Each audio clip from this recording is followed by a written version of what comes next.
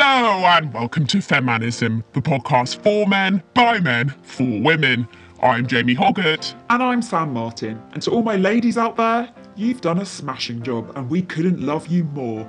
But for now, pop the kettle on and relax. We've got you. Welcome back, everyone. So good to be hosting you again. Lovely to be back for another episode of Feminism. How have you been, Jamie? Had a good weekend? Cheers, mate. I've been great. I've had a great weekend. Haven't talked about this yet on the podcast, I don't believe, but I actually am Britain's biggest football fan. Oh, this is a very, very interesting thing. Bit of sports chat for you, as we said. Sports. Yeah. So please, Jamie, do tell us a bit about sport. So I'm a football mega fan. That's my sport. It's my ball of choice. The reason that I can claim confidently that I'm the biggest football fan of all is that I actually support every single football team in Britain. That's incredible. So that's a lot of football to watch then. So what Yes. would you say your average kind of viewing time per week would be? It's a significant chunk of the week, so it's not more than I sleep. I mean, it depends on the season, but at the moment I am watching more football than I'm sleeping. Wow. Nearly as much as I'm eating and nearly as much as I'm, I don't know how we've agreed to describe it, but pleasuring, Right, yeah. Okay, yeah. pleasuring myself. No, loud and clear. So that is a lot. And when you were working your 80-hour weeks at ITV, Yeah. you were still keeping abreast of all of the teams then? Way, breasts! Jamie? Sorry. Yeah, no. I'm not even sure you can say abreast anymore, right? Because I thought we agreed that we shouldn't be saying it. No, you're absolutely right. We apologise. Please let us correct ourselves. Okay, how about we are staying circles of the situation? Because that was the popular name for breasts on our Twitter poll. Yeah. Anyway, so you never thought of working on a sports show or anything, or what's it called? Football? Sports? No, I mean, the thing is that I think, a big part of me thinks maybe I should be on these shows, but the truth of the matter is that every time I've asked, they have said no. Even though I am Britain's biggest football fan, I do think that I'm misunderstood. And when you contact a station and say that, you support every single team, they immediately judge you.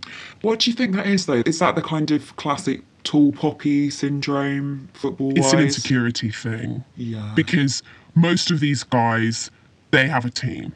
Maybe they have two teams, one in a different division. And I think someone like me walking in, and I am a confident man, and as you know, I have perfectly coiffed hair, I present as, a powerhouse, and then to claim and explain that I do support every team intimidates them. And I think that it's quite lonely at the top. I feel good being the biggest football fan, and I feel sorry for single club supporters, but I would like some company up here.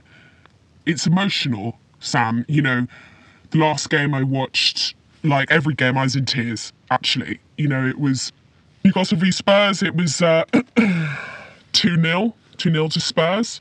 And, it was a home game, White Hart Lane, and we're the better team, and we deserved it. I expected to win.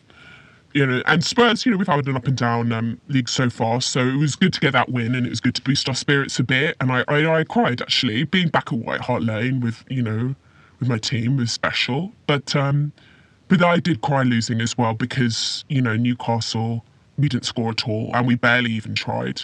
There were no shots on target from our end, and we've got all this new money behind us and nothing to show for it yet. And, with all these cheering Spurs fans, including myself, it was hard. And it's hard for me to be chanting with my boys, chanting the songs.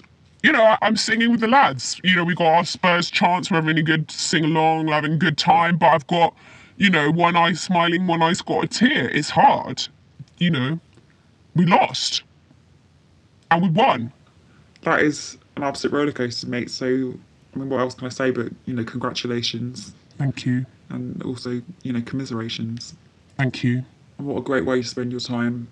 Me personally, I am playing sport now. I've taken up netball. I'm playing with my local team. Yes. I am a cis man in netball. That's a thing. Okay. It's been excellent for me, actually.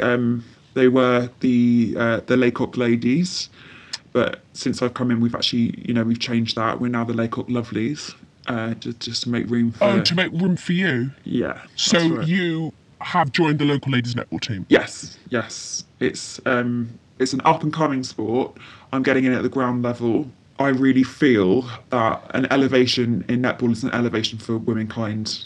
Ah, yes. So in its entirety. So you want to elevate this female sport. The quickest way to do that is to get a man involved. Yeah. Then women's sport can have a touch of the magic that men's sport does, and ultimately they can do better. Exactly, and this is almost like a Billy Elliot style tale. Yes, of, the man who, I wanted to be part of this. Initially, I was, they wouldn't let me play. I just wanted to play, and they wouldn't let me play. And That's discrimination.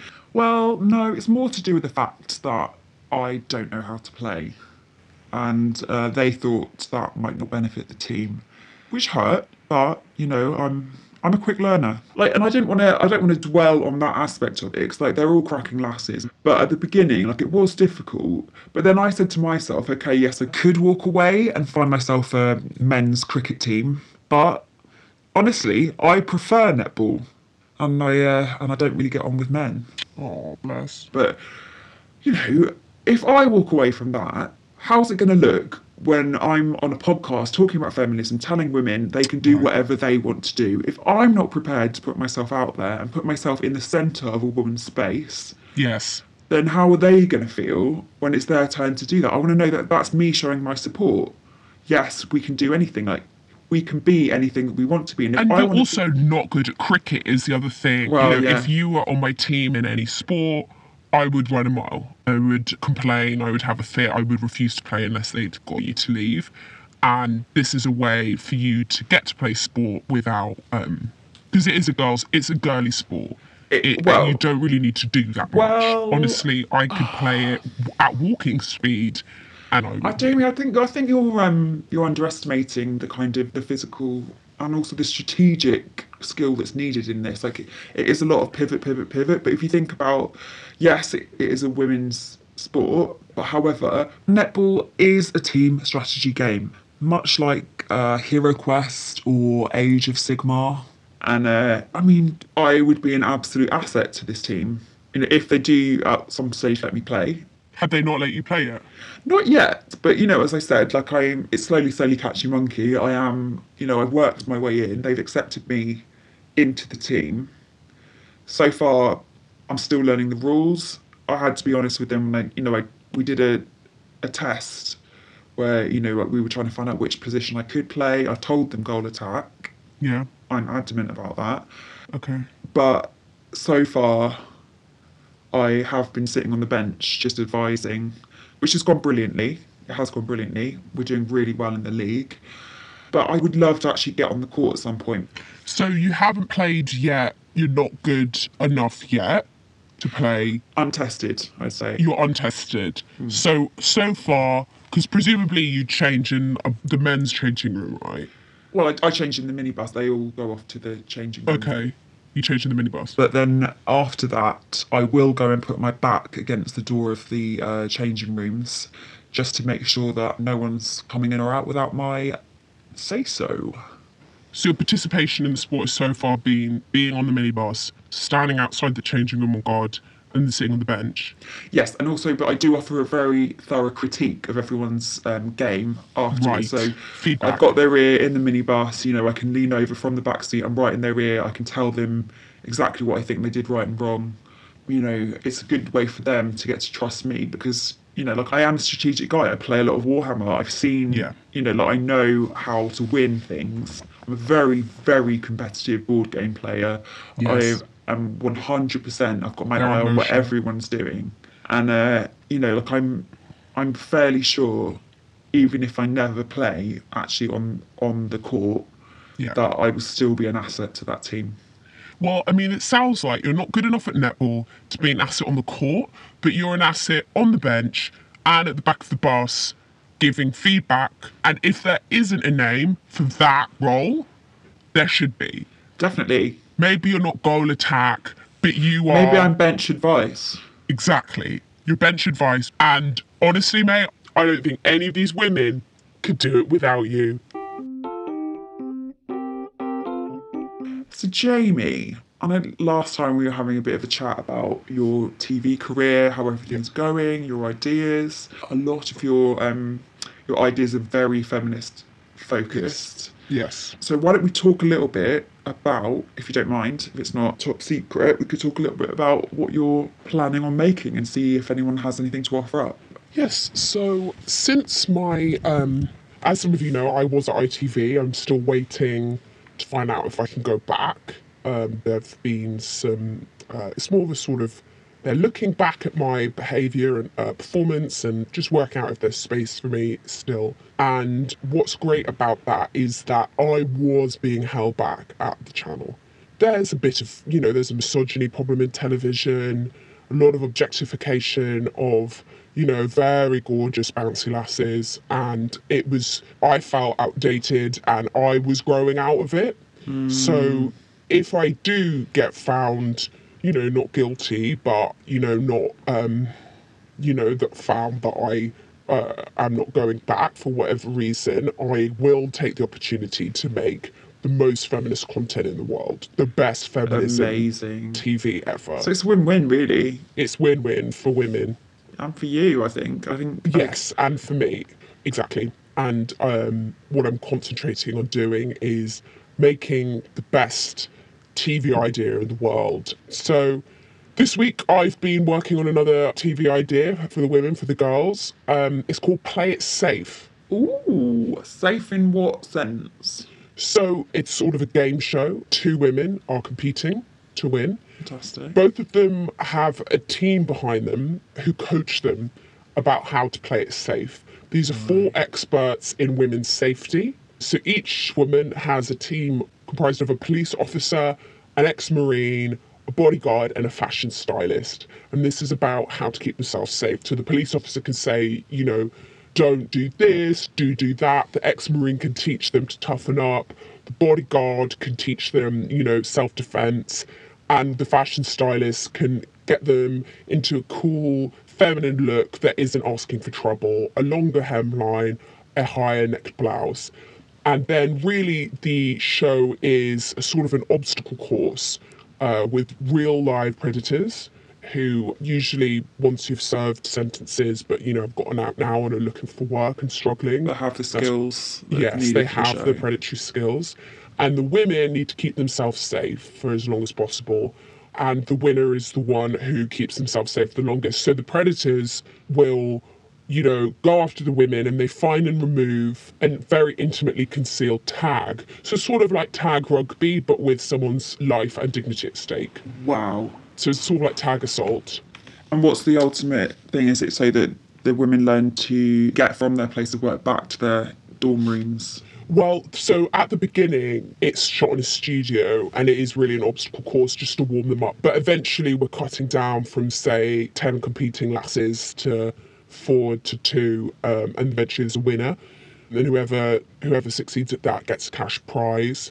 In the studio watching, they have the teams. So they're saying, oh, look, she's doing that. She's got her keys out. That's great. Or she's gone for a better lit area. Or, I can't see her cleavage or whatever it is. Yeah. They're sort of working out if their training is actually, help the woman. Jamie, again, they're competing for cash prizes. This is insanely good. Thank you. I don't even know where to start. This is exactly the kind of thing that women should be taught. Yes. It's exactly the kind of thing. It's a public service. Yeah. It's empowering the women, to not feel scared by taking their safety into their own hands, giving them the skills to deal with these predators. I can't think of a better show to sit my children down in front of and tell them that these are the dangers. But these men are giving you the tools to keep yourself safe. Use what you have at your disposal, your big rings, maybe a hairbrush. Maybe you could carry one of those metal dog leads. And that way, if you hurt them, you can't be accused of carrying a lethal weapon. It's just a dog lead. So you'll get away with it. If that person wants to sneak up on you, they're going to face the business end of a dog lead. That's all I'll say. Thank you, mate. And every woman should know that. you've hit the nail on the head with your feedback. It's a very educational show. It's for a sexually developed Blue Peter audience, really. It's the next stage in your education, and I'm excited by it. I'm excited to teach these lasses a thing or two, and I'm excited, honestly, to save lives. I also think from doing the podcast that I should do the voiceover. So that's nice to have gotten this practice in. Your voice is amazing. Yeah, my voice is amazing. Can I just do the opening because I've been practicing? Yeah. Okay, welcome to Play It Safe, starring lovely lasses, awful predators, and a fight for survival tonight. That's amazing. Yeah. That is amazing. It ticks all the boxes. So, we're going to talk a little bit about a huge topic for women that we haven't really covered yet on the show. This week, we're going to tackle women and ageing, and I'll tell you for why. So, I was quite upset this week. Oh, I'm sorry, mate. Yeah, it was a bit of a toughie. So, I was at my yoga class, Juliet's Womb Yoga, and there's an absolutely top lady called Katie who comes to these classes, and we always go for a little chai tea afterwards, and we were having a chat, and there was a mirror or some kind of reflective picture frame or something behind there. She looked in it and she said, "Oh my God, Sam, look at the bags under my eyes. I look a million years old." And did she? I mean, she cannot be more than 46, 47. I mean, I don't know exactly how old she is, but that's just where I place her. And I just said to her, Katie, come on. You can't think of yourself like that. Why would you even say that? And she said, "Oh no, I'm just saying. I just feel tired. And I just caught sight of myself. My hair's all over the place, or whatever." And I was like, "Katie, And was her hair all over the place? Well, I mean, she'd just been in a very deep meditation in womb yoga, so maybe her hair was a bit askew. But my take on it was like I just really wanted to jump in there and just really reassure her that I don't mind if she's looking a bit old. I don't mind. So I just really want to get that message out there to these women that we're told day in, day out that they have to be young and they have to be beautiful. But, is that really the case? Doesn't hurt though, does it? But I think you've really hit the nail on the head. As per, she sounds like she's looking a mess, right? So real talk tonight, sounds like she's looking awful. She knew that she was messy, she knew that she looked old, she knew she was tired. I've always been clear, I never bullshit the listeners. I'm not going to sleep with you if you're not hot, okay? But you have options. And what you're saying is that you don't mind. So no, she wouldn't get to make love with me, but she could with you. And that's what I want the Katies of the world to know is, maybe you can't score with me, but there is always a Sam. That's true.